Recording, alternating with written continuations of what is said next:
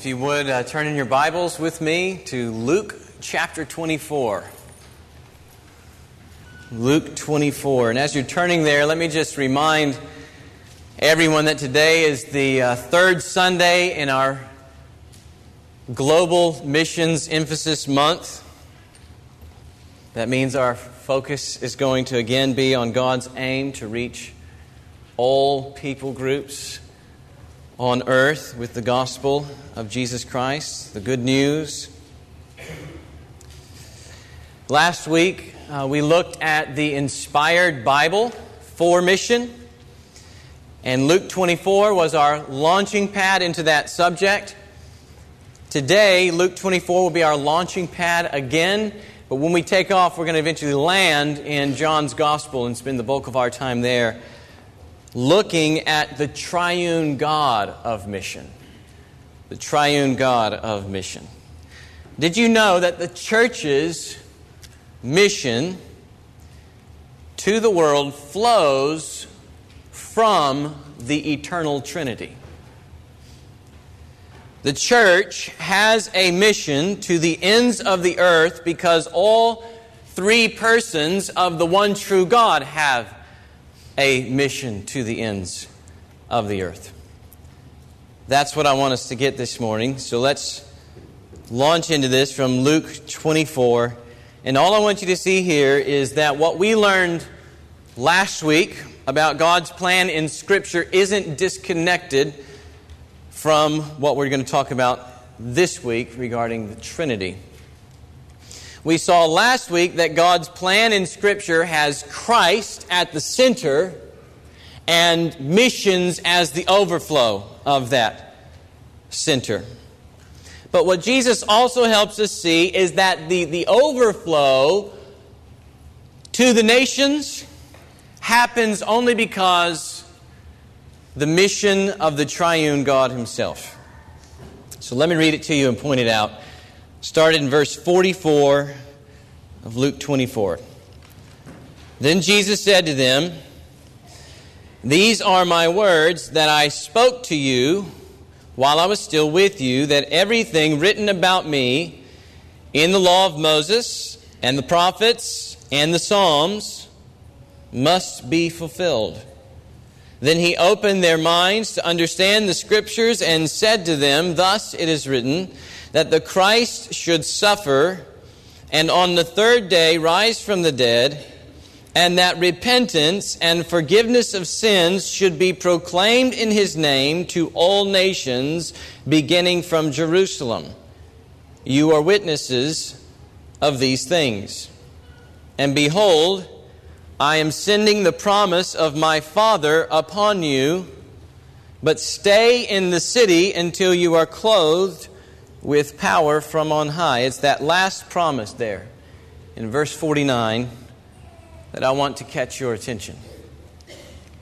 Behold, I am sending the promise of my Father upon you. That's a revelation of the Trinity in one sentence. The Father promises, the Son plans to send that promise, and the promise is then described with power from on high. And who does that? The Holy Spirit. The Holy Spirit. Acts chapter 1 verse 8, which is Luke's second volume to his gospel. Acts chapter 1 verse 8 says, "But you will receive power when the Holy Spirit has come upon you." And watch what happens when the Holy Spirit comes. It's missions. "And you will be my witnesses in Jerusalem and in all Judea and Samaria and to the ends of the earth." So right there we're seeing something very significant about the Trinity. The Father's role in promise, the Son's role in sending that promise, and the Spirit's role in coming as that promise to empower missions. All three persons of the Godhead united and involved in worldwide missions. Or even better, worldwide missions happens Because the Triune God Himself has a mission. Now here's where I'm going to land us in the Gospel of John for the rest of our time, because John makes this mission of the Triune God very explicit. It's one of the major themes interwoven throughout his Gospel. So what I'd like to do is walk you through two big observations that will help you see the Triune God of Mission, I hope. And then I want to show you what that mission means for our church as a mission, as we are involved in mission to the world. And let me just warn you up front, your unglorified brain may be in serious danger for the next 15 minutes. So, when you start talking about the Trinity and trying to wrap your mind around all the glories bound up in the Godhead, you've got some serious headaches coming. But I think the hard thinking is worth it. So here we go. First of all, the Triune God's mission precedes history. The Triune God's mission precedes history. As you read through the Gospel of John, you get the sense that Jesus is on a very specific mission. Again and again, he says his Father sent him into the world to accomplish his work. One of his favorite titles for God the Father is the one who sent me. Everything Jesus does is for or from the one who sent me. But every once in a while we get glimpses of a deeper truth about Jesus' mission. And that truth is this: before time ever was, the Father gave the Son a mission to accomplish. This comes out in a number of ways. For example, if you go with me to John 6, 38 and 39, page 892, if you're using a Pew Bible. In John 6, we read this. Jesus says, "I have come down from heaven not to do my own will, but the will of him who sent me. And this is the will of him who sent me, that I should lose nothing of all that he has given me, but raise it up on the last day." The origins of Jesus' mission preceded his coming into the world. He came to do something because he already received the mission from the Father. His Father had given him a people, and he expected the Son to do everything it would take to bring those people into glory. We find the same truth in chapter 10 of John, the Good Shepherd passage. In verses 14 to 18, Jesus says that he lays down his life for the sheep. And then he's going to rise from the dead for the sheep. He then intends to gather all the sheep, not just from the Jews, but also from the nations. He's going to gather all the sheep that he died to save. And all this, the Bible says, is part of the charge, verse 18, the charge that Jesus has received from his Father. Again, a set mission is in place. The Father has given the Son a people, which are called here his sheep. And the Father has given Jesus a charge concerning those sheep. That charge is to lay down his life for the sheep, then rise from the dead for the sheep, and then gather all those sheep into one fold. So Jesus' coming is the result of a charge he was already given. And then consider John 17, Jesus' high priestly prayer. John 17 is amazing. John 17 is basically where we get to eavesdrop on the inner communion between the persons of the Godhead. The Son crying out to the Father. And Jesus prays like this in verses 1 and 2. "Father, the hour has come." So we're dealing there with a predetermined plan already. This hour that's been set in place by the Father is here. It's come. The hour has come. Glorify your Son, that the Son may glorify you. And then listen to the basis he gives for praying this way. Since, or because you have given him authority over all flesh, to give eternal life to all whom you have given him. What's his confidence that the Father is going to answer his prayer? His confidence is that the Father has already given him authority over all flesh. This authority is something he granted the Son in eternity, and he did so in relation to a particular mission. The Son was to use his authority over all flesh to give eternal life to all those the Father had given him. Even if they're not even saved yet, within history, there's some sense in which the Father has already given them to the Son in eternity. And the Son's mission is to come and ensure their salvation at all costs to himself. And by the time you get to verse 24 in his prayer, we find that the entire goal of his mission is this: that the people whom the Father gave the Son may be with Jesus and the Father, to see the glory the Father has given the Son, because the Father loved the Son before the foundation of the world. Let's put it together. The Father loves the Son before creation.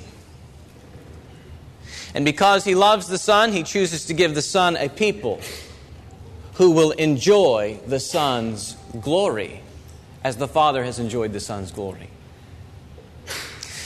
But the only way that these people will be able to enjoy the Son's glory in full is if the Son agrees to save them. And being forever one with the Father, the Son agrees to save them. Just as a historical note here in church history, this mission of the Father and Son is often referred to as the covenant of redemption. The covenant of redemption. It's a covenant between the persons of the Godhead that happens quite apart from creation. Quite apart from creation. And this covenant between the Godhead then governs all the other covenants in your Bibles. Like the covenant with Adam and Noah and Abraham and Moses and David and the new covenant. That overarching covenant governs everything that's happening in those covenants. So what we're seeing is that missions isn't something that originated with the church. Rather, the church originated because God had a mission. It's a mission the Son agreed to even before the creation of the world. Paul brings this up as well in Ephesians 1, verse 4. He says, God chose us in Christ. So the Father chose us in the Son before the foundation of the world. It was a plan for the fullness of time, Ephesians 1:9 says, which God had set forth in Christ, in His Son. And again, in 2 Timothy chapter 1, we weren't saved, we're told, because of our works, because of things we did, but because of the Father's own purpose and grace, which He gave us in Jesus before the ages began. Or we can even think about the marriage, when Paul's talking about marriage in Ephesians 5, and says that this is the mystery of the Father's of a husband's love for his wife, is speaking and referring to the mystery which between Christ's relationship with His bride. And he's pointing us back to Genesis 1 and saying that Adam and Eve's marriage in the garden was representative and to reflect something that happened when? Prior to that. The wife, the bride that God Himself gave to His Son.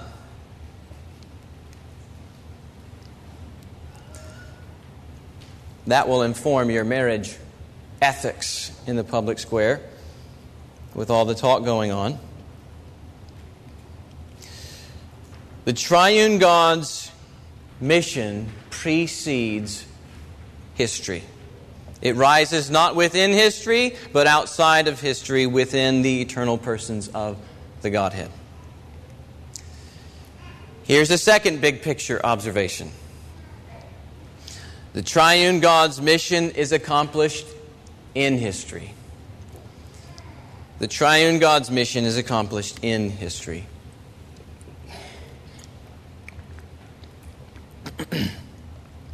In other words, it wasn't a mere plan within the eternal persons of the Godhead outside history. Each person then played their role to enact the plan in history.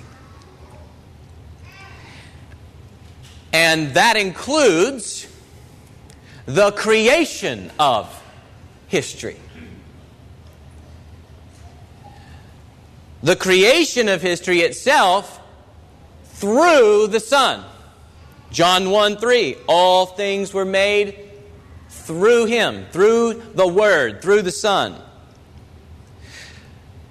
So the enactment of this plan included the creation of history through itself, through the Son, and also for the Son. You want to know why the world was made? For the Son. God had a plan, a mission, to give His Son a people. It was created for the Son, Colossians 1:16 says. All things in heaven and on earth, whether invisible or whether visible or invisible, whether thrones or dominions or rulers or powers or authorities, all things were created through the Son and for the Son. That means the whole universe was created in the first place because the Father had a mission to accomplish that involved His Son becoming human to represent and save the people God gave Him. The whole universe was created in the first place because the Father had a mission to accomplish that involved His Son becoming human to represent and save the people God gave Him. God created history to center it on the Son, and then He entered that history by sending His Son. Now the question you may be asking is, does that mean God created the world through Jesus and for Jesus, knowing that the fall would happen? The Bible's answer to that question is yes. Did God create the world knowing that Adam would rebel and render all humanity guilty in sin? Yes. Sending the Son into the world to die for sinners was not plan B. It was the only plan all along. That doesn't mean we aren't responsible for our sin or that God doesn't hold us accountable. The Bible clearly teaches elsewhere we are responsible for our sins, and God does hold us accountable for all of it, even if He's sovereign over it.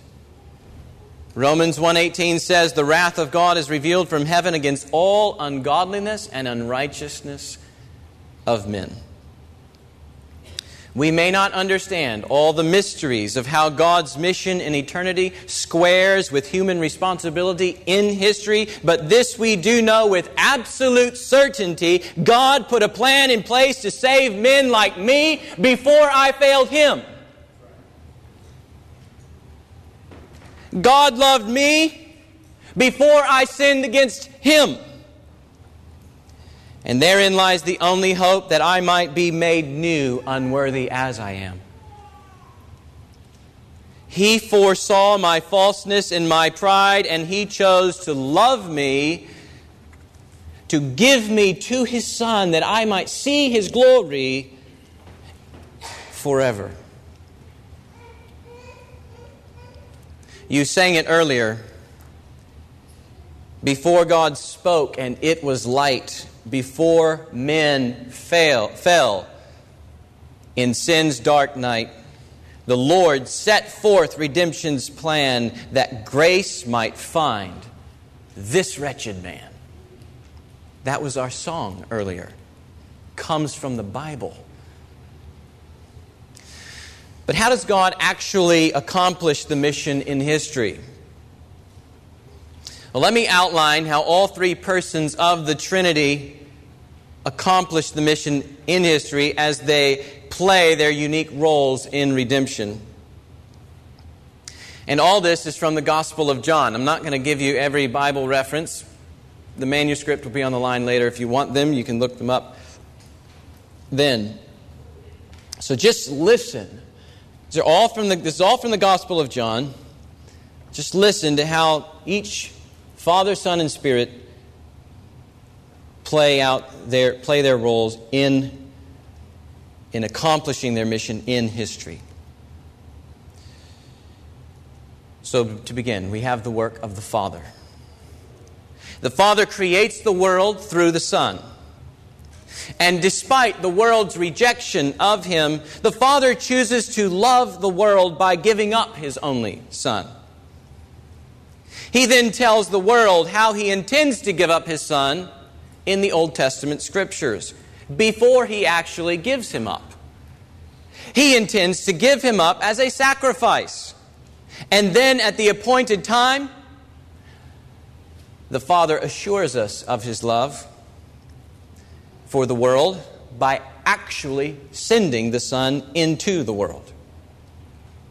And once He's in the world, His Son is in the world, the Father then gives all things into Jesus' hands, bears witness that Jesus is His Son, gives the Spirit to Jesus without measure, and then shows Him everything He's supposed to be doing along the way, even when that means it will cost Jesus His life.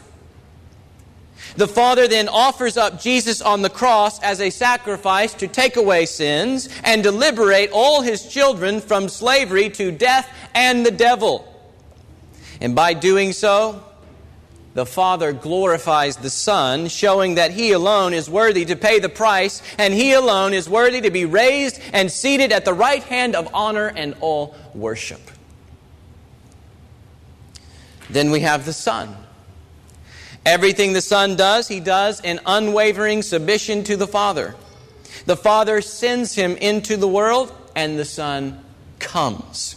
The Father gives Him words to speak, and the Son speaks them. The Father gives Him works to perform, and the Son performs them.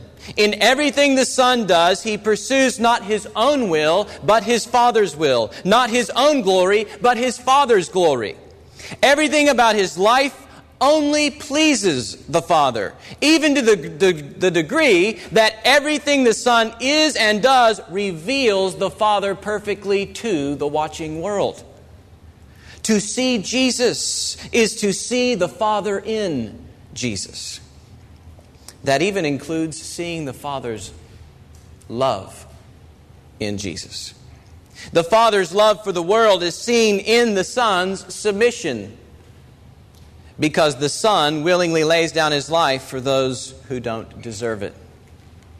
The Son comes as the Good Shepherd to save His Father's sheep by dying for them. His passion to glorify the Father in saving His people costs Him His own life on the cross, where He spills His blood. But He knows that's not His end. No, the Son has authority to take His life up again. Neither sin, death, nor the devil can keep Him in the grave. After 3 days, He takes up His life again, appears to His disciples, and gives them the Holy Spirit. Which brings us to person number 3 in the Triune Mission, the Spirit. What is the Spirit's role?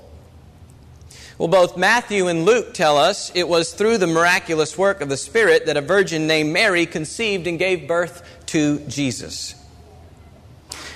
But John begins his testimony a bit later in the story, at the start of Jesus' earthly ministry. The Spirit helps John the Baptist identify Jesus as God's Son. He does this by descending and remaining on the Son, just like the Father had promised in the Old Testament. A Messiah would come and be anointed with the Spirit, and that would be the sign that God was bringing forgiveness to His people and renewal The Spirit then stays with Jesus throughout his earthly ministry, filling the Son without measure, so that the Son in turn gives the Spirit to those who come to him. Then once the Son completes his work and God glorifies him back to heaven, the Spirit comes at both the Father and the Son's request. They will not leave their children on earth as orphans. So the Father and Son send the Spirit to their children, to the disciples. The Spirit then continues the mission of the Father and the Son. He is another helper. He indwells God's people. He teaches them the truth. He empowers the disciples to speak, glorifies Jesus through their own words, convicts the world of sin, righteousness, and judgment, causes people to be born again, and then brings them to Jesus for living water so that dead and parched souls are transformed into rivers of eternal life, even before the Son returns to call them out of the grave. That's how the Triune God accomplishes his mission in history, according to the Gospel of John. The Father, Son, and Spirit on mission to enact their plan to save a multitude for God's glory and for their everlasting joy. To put it shortly, the Father chooses them, the Son gets bruised for them, the Spirit renews them and produces fruit in them. Thank you, Shylin.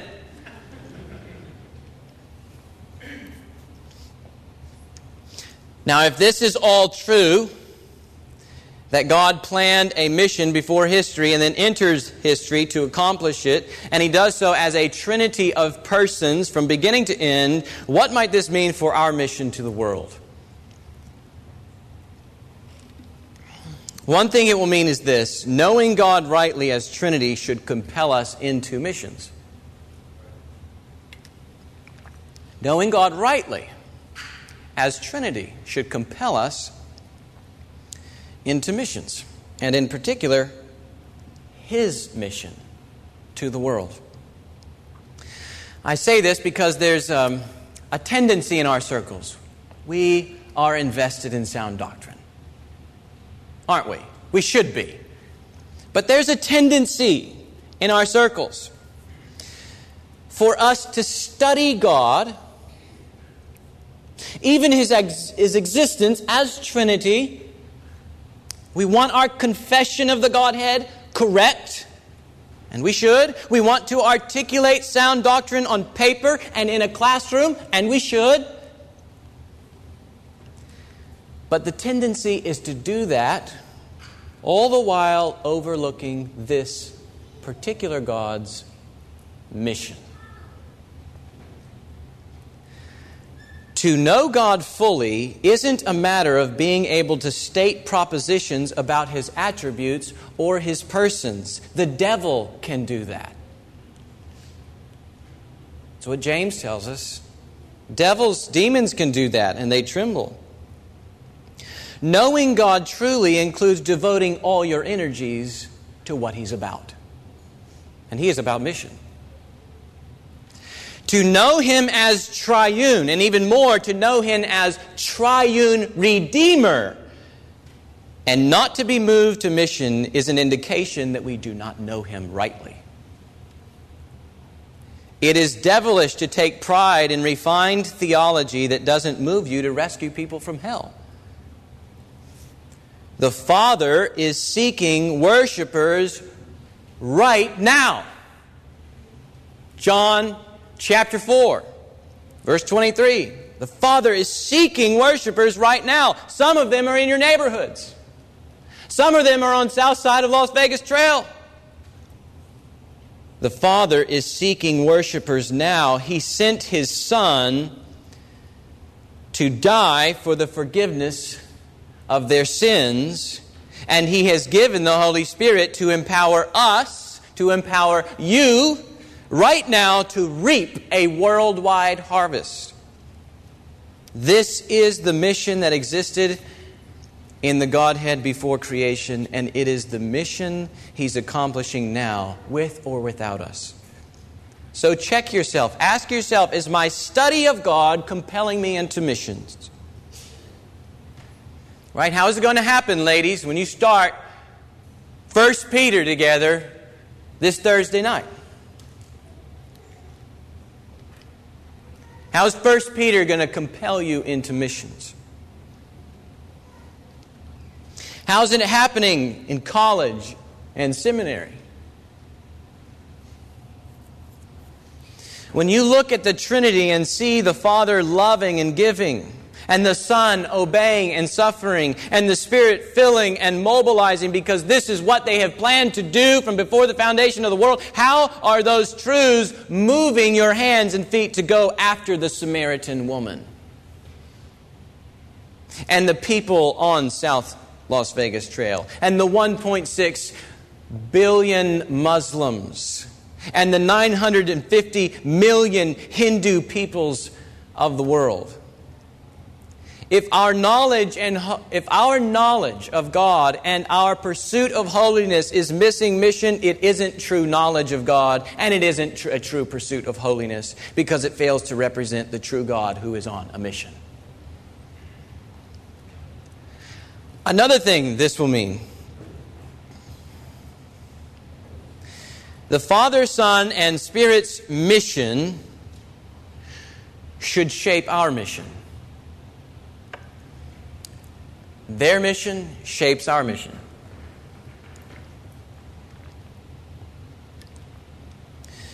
I get this from chapter 20 of John's Gospel, verses 21 to 22. Jesus says there, this is after he's risen from the dead. He comes to his disciples. He says, "Peace be with you. As the Father has sent me, so I am sending you." And when he said this, he breathed on them and said to them, "Receive the Holy Spirit." This is what I meant earlier when I said the church's mission to the world flows out of the eternal Trinity. Not only did the Trinity plan to rescue us before the foundation of the world, not only did the Trinity actually rescue us within history, that's why we're sitting here, the Trinity also commissions us into the world that He created originally for the Son. And God does so on this basis. So God does this commissioning on this basis. We go as the Father sent the Son. That means we need to take a good look at how the Father sent the Son if we're going to know our mission. When you're flipping through, reading in the mornings or in the evenings or with your kids or whatever, and you're reading of Christ, you need to be taking notes on what that implies for your mission in the world. We need to take a good look at how the Father sent the Son. For example, He sent the Son into a dark world, and knowing that it would cost Him His life, the Son still came. He sent the Son to the prostitute, and knowing the slander He would receive when she washed His feet, the Son found her and forgave her. He sent the Son to peoples of all ethnicities and social classes, and knowing the spectacle it would make of Him, the Son entered their cultures. He sent the Son to invest in the poor, and knowing the hardship it would bring, the Son still invested. That's how we go into the world. We enter the darkness of people's lives, not to participate in the darkness, but to rescue people from the darkness. In the same way, the Son did not hesitate to meet us in our darkest of sins. We cannot hesitate to meet others in theirs and speak the word of deliverance to them. We cannot pretend to be Christian or a church if this sort of entering people's lives isn't characterizing us. Jesus entered our wrecked and broken lives in a broken world in order to save us, and our mission as a church must be the same. We are to be characterized by entry into people's lives, not a sit back and wait till they come to us sort of mentality. Our depravity didn't stop Jesus from coming to us, from entering our lives to rescue us. The world's depravity cannot stop us from entering their lives as well. The Father also sent Jesus into the world to gather. So He sent Jesus into the world to go to them, but He also sent Jesus into the world to gather them. Not just to go to His sheep, but to gather His sheep into one fold. That's the fold of the church. Our mission must be the same. We cannot go to people, preach to them, watch them repent, and then walk away. Here's a trap. We must gather them into the church. It's in the church where Jesus exercises His care for the flock. He gives them leaders and teachers. The Spirit gifts people to minister to one another, to bear one another's burdens, to hold us accountable to the truth. Some of us grew up in this sort of background where it was fine to tally up another convert without ever helping that convert into the discipleship of a local church. May it not be so of us as we take Jesus' word to the nations. When people respond to the gospel in positive ways, let them know that Jesus has bought other sheep and He's gifted those other sheep to care for them. Drive them in your car to care group if they don't have one.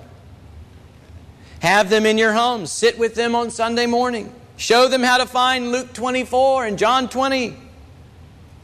We go to people in the world and we gather people from the world. This is how the Father sent the Son and how the Trinity shapes our mission.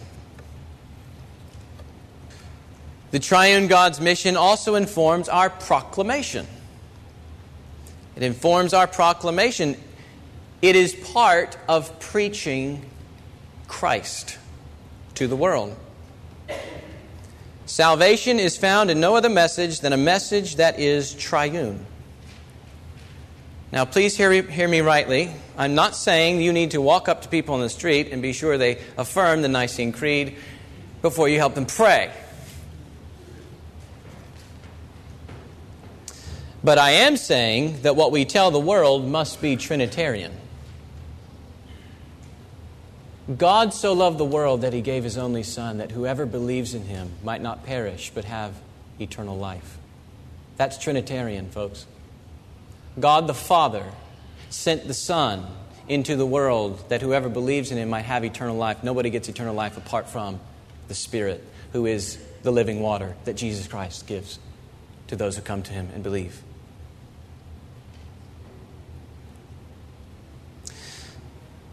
That means we always proclaim the Son as no one less than the one true God. If Jesus isn't God, His cross does not save. Our only message to the world is the message of a triune salvation. It originates with the Father, it's mediated by the Son, and it is applied by the Spirit. All three persons distinct but equal in divinity and united in purpose. No other message brings God glory and reveals the Son as He truly is than the triune message of the Bible. It is integral to the Great Commission. When we make disciples, part of that discipleship is baptizing them in the name of the Father and the Son and the Holy Spirit. This triune message is unique among the religions of the world. One God in a trinity of persons? We don't have to travel very far where that message is offensive. There are Mormons and Jehovah's Witnesses who have laughed at me on my doorstep because of this message. Judaism and Islam think it's the height of blasphemy. But the Bible says it is good news. Some of you will soon be going out to engage Muslim people with the gospel. The Trinity will be a crucial part of your outreach to those who adhere to Islam. Islam teaches that God is a solitary monad with unity only. No unity in a trinity of persons, just unity. Allah is one, they say. He has no need of a son, they say. Much less a son who dies by crucifixion. God's favor on someone is evidenced by success, they say. But listen to this from Robert Leatham. The Islamic doctrine of God is centered on power and will. There is virtually no room for love. The kind of love the Quran attributes to Allah, and it does so rarely, is a love for those who are just, who purify themselves and fight for His cause. It has no conception of a prevenient love for sinners or of the Supreme Being Himself providing the way self-sacrificially for those sinners to return to Him. What he's saying is that in the religion of Islam, God cannot be relational, and therefore love cannot truly exist in Allah. Love is something one person has for another. If God is a monad and only a unity, He cannot be loving. So when the Quran says Allah is loving, it's using the language of a love to describe His tyranny and actually to hide His tyranny. But that's not the case with the Bible. God has revealed Himself here as one in three persons. He is love because Father and Son have loved one another for all eternity. And it's out of that eternal, self-giving love for one another that redemption flows to sinners like us. So take your Muslim friends to the Father's mission of love in the Son while praying for the Holy Spirit to cause Him to be born again. That's the message we take to our Muslim neighbors, and it's the message we take to the world.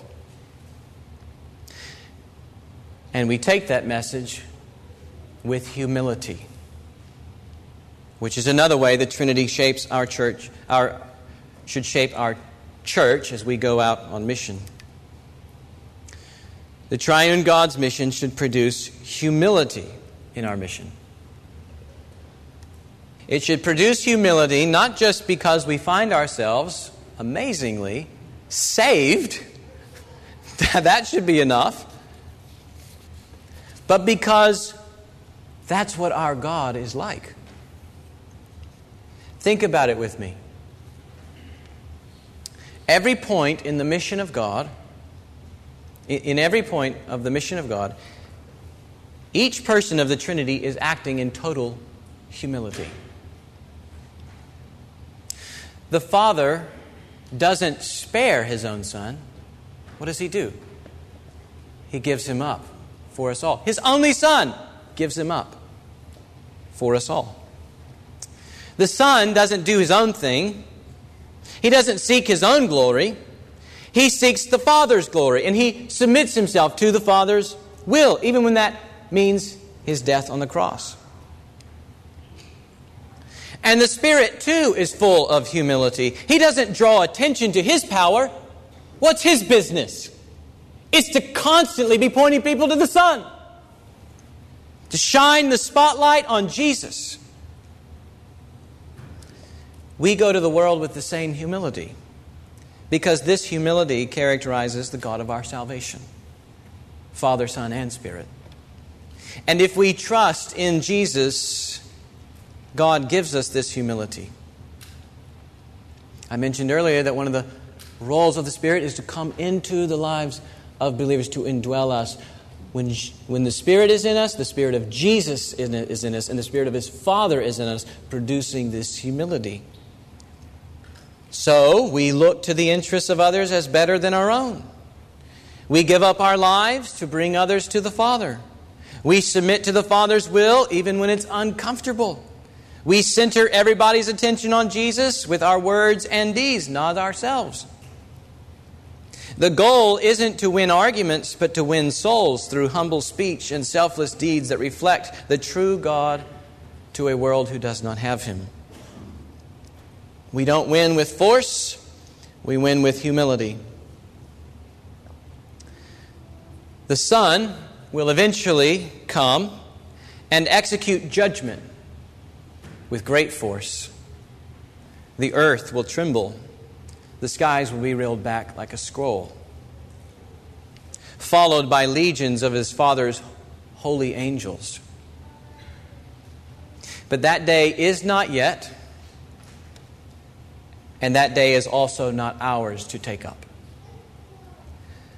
Until then, we trust Him and entrust ourselves to His way of humility. One more thought. The mission of the Trinity should give us great hope for missions. The mission of the Trinity should give us great hope for missions. All that the Father gave the Son will come to Him by the Spirit.